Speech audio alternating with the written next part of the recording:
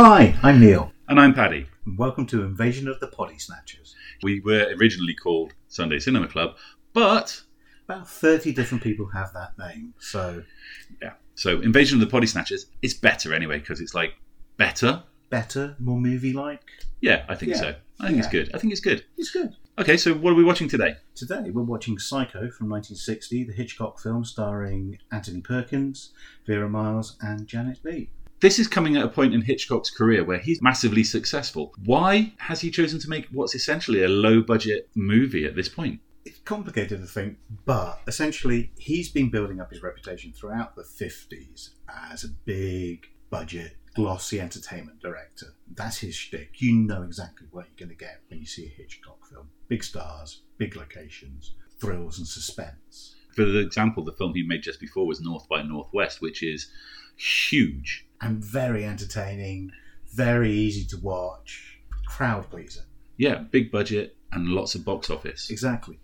Hitchcock also likes to experiment, push the boundaries with his production design, his cinematic techniques and his storytelling, whether that's actually the way he tells a story or what he's telling. So Trouble with Harry is a black comedy about a body that's this corpse and, it's trying to dispose of it. There's lots of different things in movies that interested, or rather, there's lots of different aspects to a story that interested Hitchcock. And very often he'd make a film with just one sequence in mind that was key to him to making the film.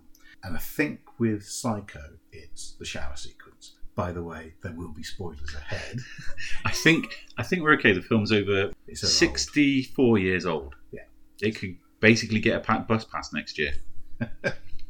So, yeah, we're looking at a film where he's gone to the Paramount executives and said, hi, I want to make a film about this kid who kills women.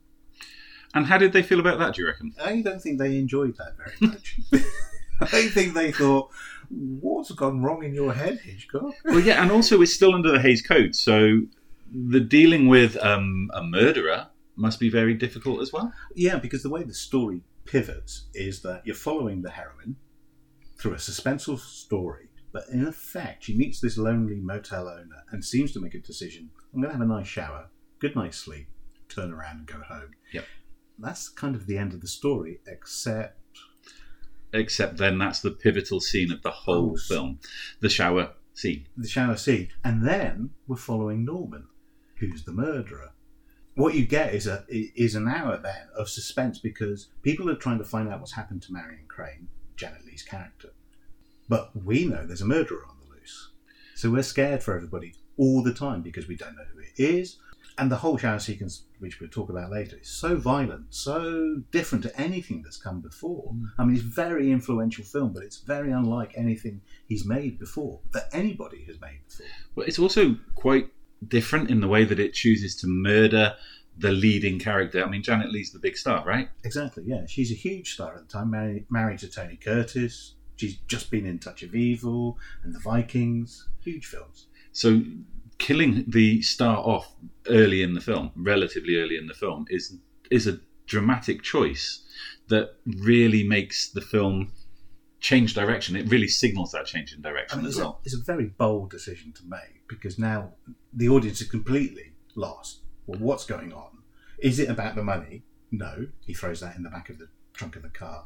We'll get into all the filmmaking techniques in a bit, but I'm interested in what happens to... Why does Perkins get cast? Why does Janet Leigh get cast? And what happens to them afterwards?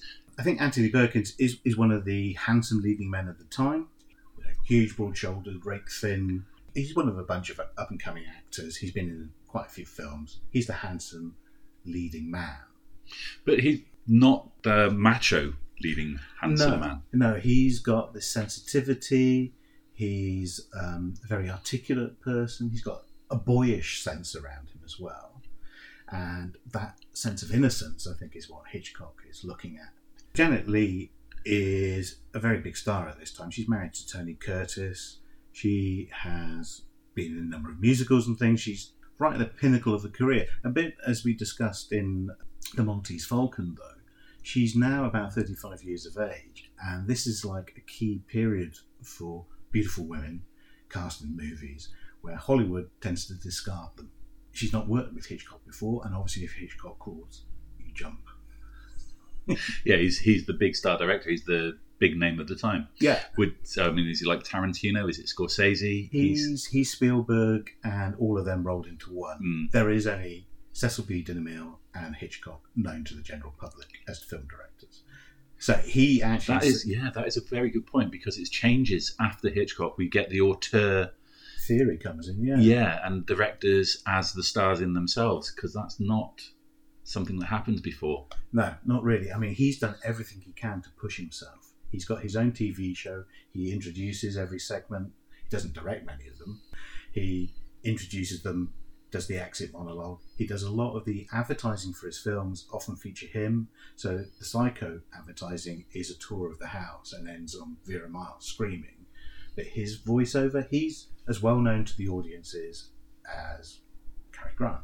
Maybe that's a little exaggerated, but you know what I mean? He's a very identifiable person. If he walked into a restaurant, everybody knows who he was. I mean, it's pure sexism why Janet Leigh doesn't go on after this and make more amazing films or have more interesting roles. But what happens to Anthony Perkins? Well, Anthony Perkins seems to fall down into a character role-driven career. He's a very erudite person himself, intelligent person, but he seems trapped by the Hollywood system. His good looks aren't enough to keep him going forever. And as you point out, he hasn't got the sort of macho style that's predominant in Hollywood at the time. So he's going on into the 70s. His looks are starting to fade. He's becoming a character actor. And he's typecast as this extraordinary character from Psycho. He's the innocent boy who will pick up the butcher's knife and stab you to death. Good point. He does become this person with the butcher's knife who goes around murdering, and in a way that makes it the first slasher.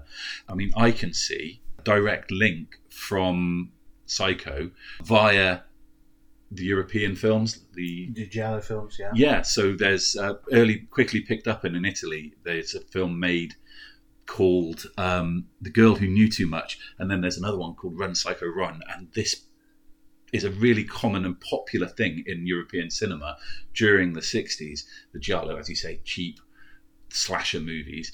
And it's picked up on perhaps in the 70s by... people like Brian De Palma, certainly.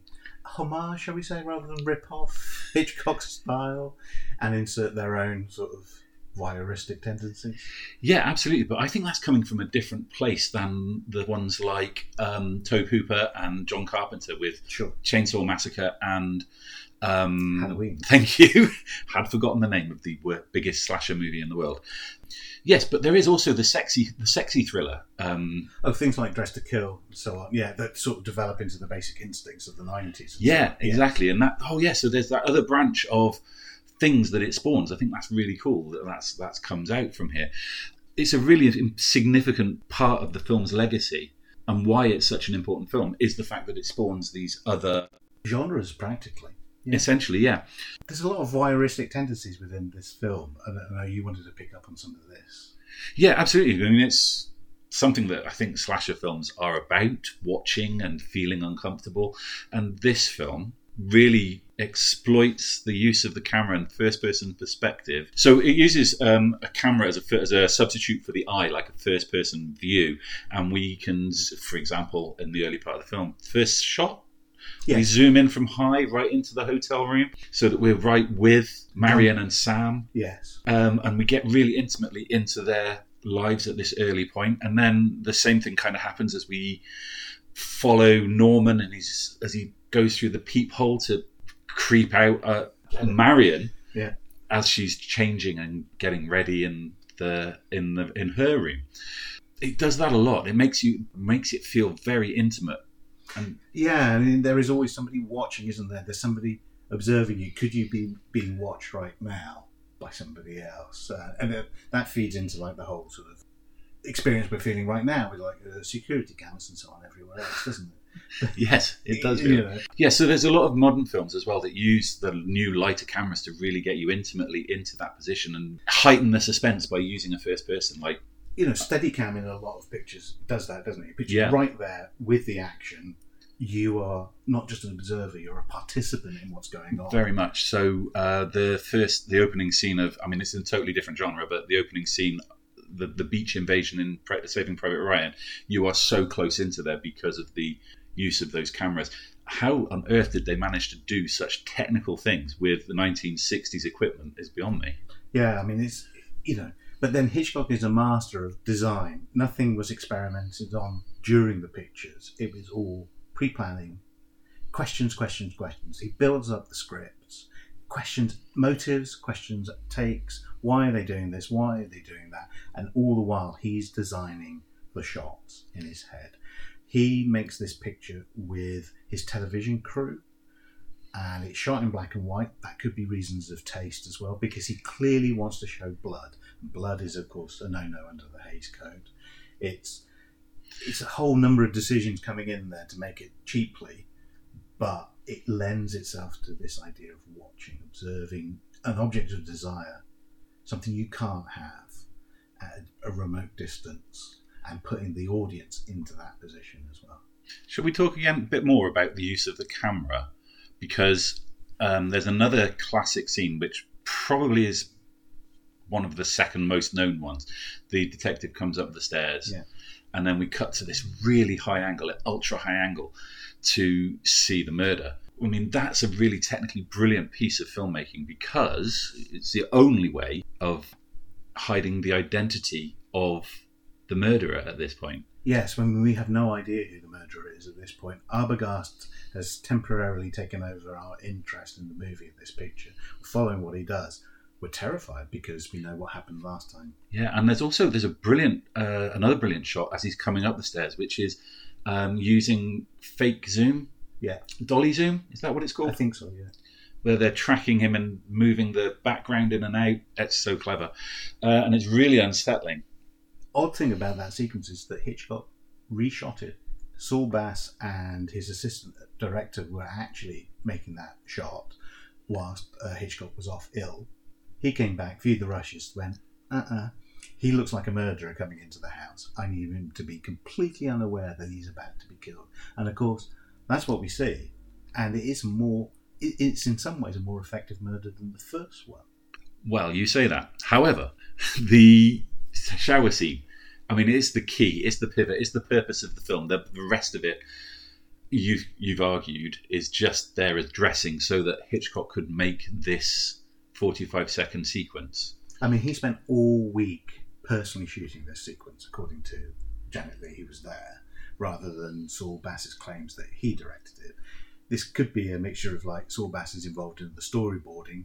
Like as I said, Hitch wants to carefully plan everything, and it's a very tight budget. He can't afford to waste a moment, but he spends a week on this. Yeah, and a week out of I think it was only a 35-day shoot. Yeah, so that's like 20% of the film on essentially 45 seconds of cut in an editing sense, in the sense that it's stabbing in the sequence. Yes. And that's quite nice. I like that, the fact that the cuts mirror the cut. Yeah. Okay, hadn't thought of that. But it's an extraordinary sequence, because you see at no point do you see what you think you're seeing. You don't actually see her being stabbed. You get the impression that she's being stabbed. You get the impression of nudity as well, and she is dressed. Practically, yeah. I mean, she's covered up. But this is what sequence, obviously, that he knew he had a lot of problems with the censorship people with. But he passed everything through because, he's Hitchcock. He's the preeminent director of the era. But also, he could just say, but you slow down and you can't see anything. Sure. I read that there's something like 78 setups for 60 cuts, that he's shot everything so we can see nothing, and it's very carefully put together. I mean, some of the shots in this are extraordinary, aren't they? Because there's the shower head? Yes. Yeah, the setup for that, he had to they built a giant shower head, they had to position the camera on an arm, and they had to plug up the middle of the shower head so that it didn't get water on the camera, but it looks like you're stood right under the shower. Yeah. It's insane how much detail and work has gone into that. And how much thought he puts into, like, this is the experience I want to get people in. And you see that shot for 3 seconds. The shower sequence, there is, of course, the other elephant in the room here, which is that Hitchcock originally didn't want music with this sequence. Yeah, and the music is the thing that, I mean, it's the thing that you remember most, in my opinion. Yeah, it's brilliantly put together. It's just strings. just strings, which gives it a really ethereal, haunting, and tense, kind of edgy. It's kind of scratchy as well. Like it's, all the time, there's like a finger on a blackboard. Nails on the blackboard, sort of screechiness to Yeah, it. Yes. absolutely. Bernard Herrmann, he worked with Hitch a few times. I can't remember if this is his first or second time with him, but he creates this soundtrack, and once it's all assembled, Hitchcock shows the film to his closest advisors and everybody, and dislikes it. He doesn't want to put it out. He's decided he'll cut it down, make it into one of the episodes of his TV show, which he's going to change from a half hour to an hour, so that's fine, and just ride the loss. He rides the loss on several films for more money, so that he never makes, so why not? But Herrmann convinces him to listen to the sequence with the music, and that's it. It's going to be a motion feature picture, and then they gear up to all the advertising and everything else that he normally does. But it's the music that makes the film. That's my memory of it as well. Can we talk about the money that they make? Can we talk about how successful this film is? I mean, Hitchcock's already clearly a very wealthy person before this, but Paramount don't want to make it. He has to make this for $100 million. I think the budget in the end is about $800,000. It's rumoured that he personally financed it. I don't know if that's true, but he does manage to wangle some kind of percentage of the gross. Yes, and it seems extraordinary, but it could be upwards of 50%, which is insane. But certainly he becomes very wealthy off this one picture because it's insanely profitable. It's not only that, it just takes a huge amount of money, and it's on its own. It's the second biggest film, bigger than Spartacus. It's the biggest. It's the second biggest film in 1960.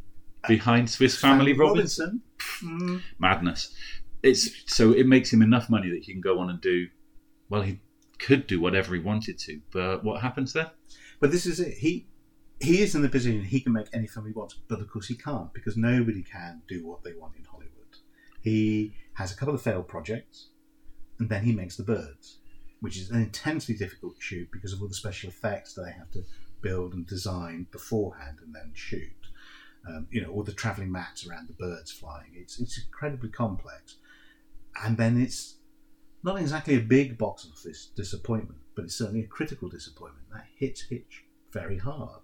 He wanted to make an arty film as a response to his critics and to his own feelings of inadequacy, perhaps. And the fact that here's this film, Psycho, that has done terrifically well, but it kind of breaks some of his own rules about suspense and how things should be. It leans into his vulgar side of wanting to be sort of not the showman of suspense, but like this sudden terror.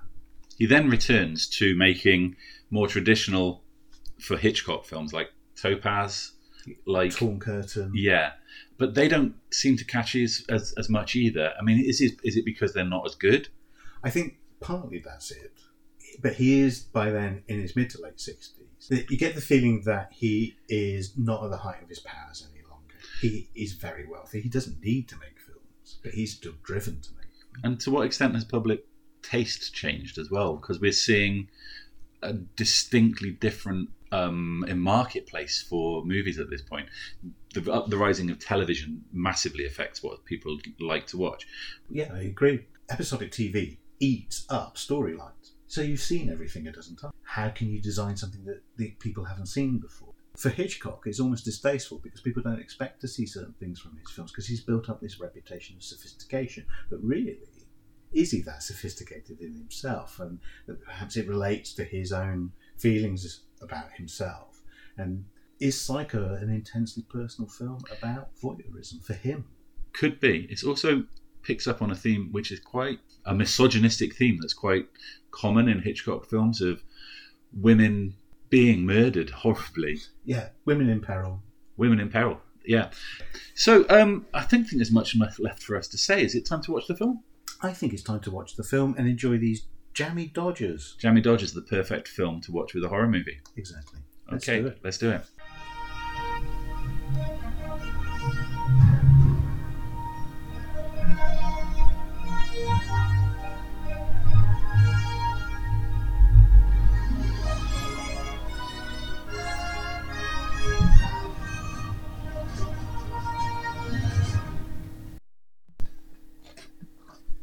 So that's the film. What did you think? Well, what do we think about Psycho? 60 years on, I'm not sure it still stands up quite as well as it could. I think you're right. I think that you need such a lot of context of understanding what it's pushing against to realise how transgressive it is as a film at the time.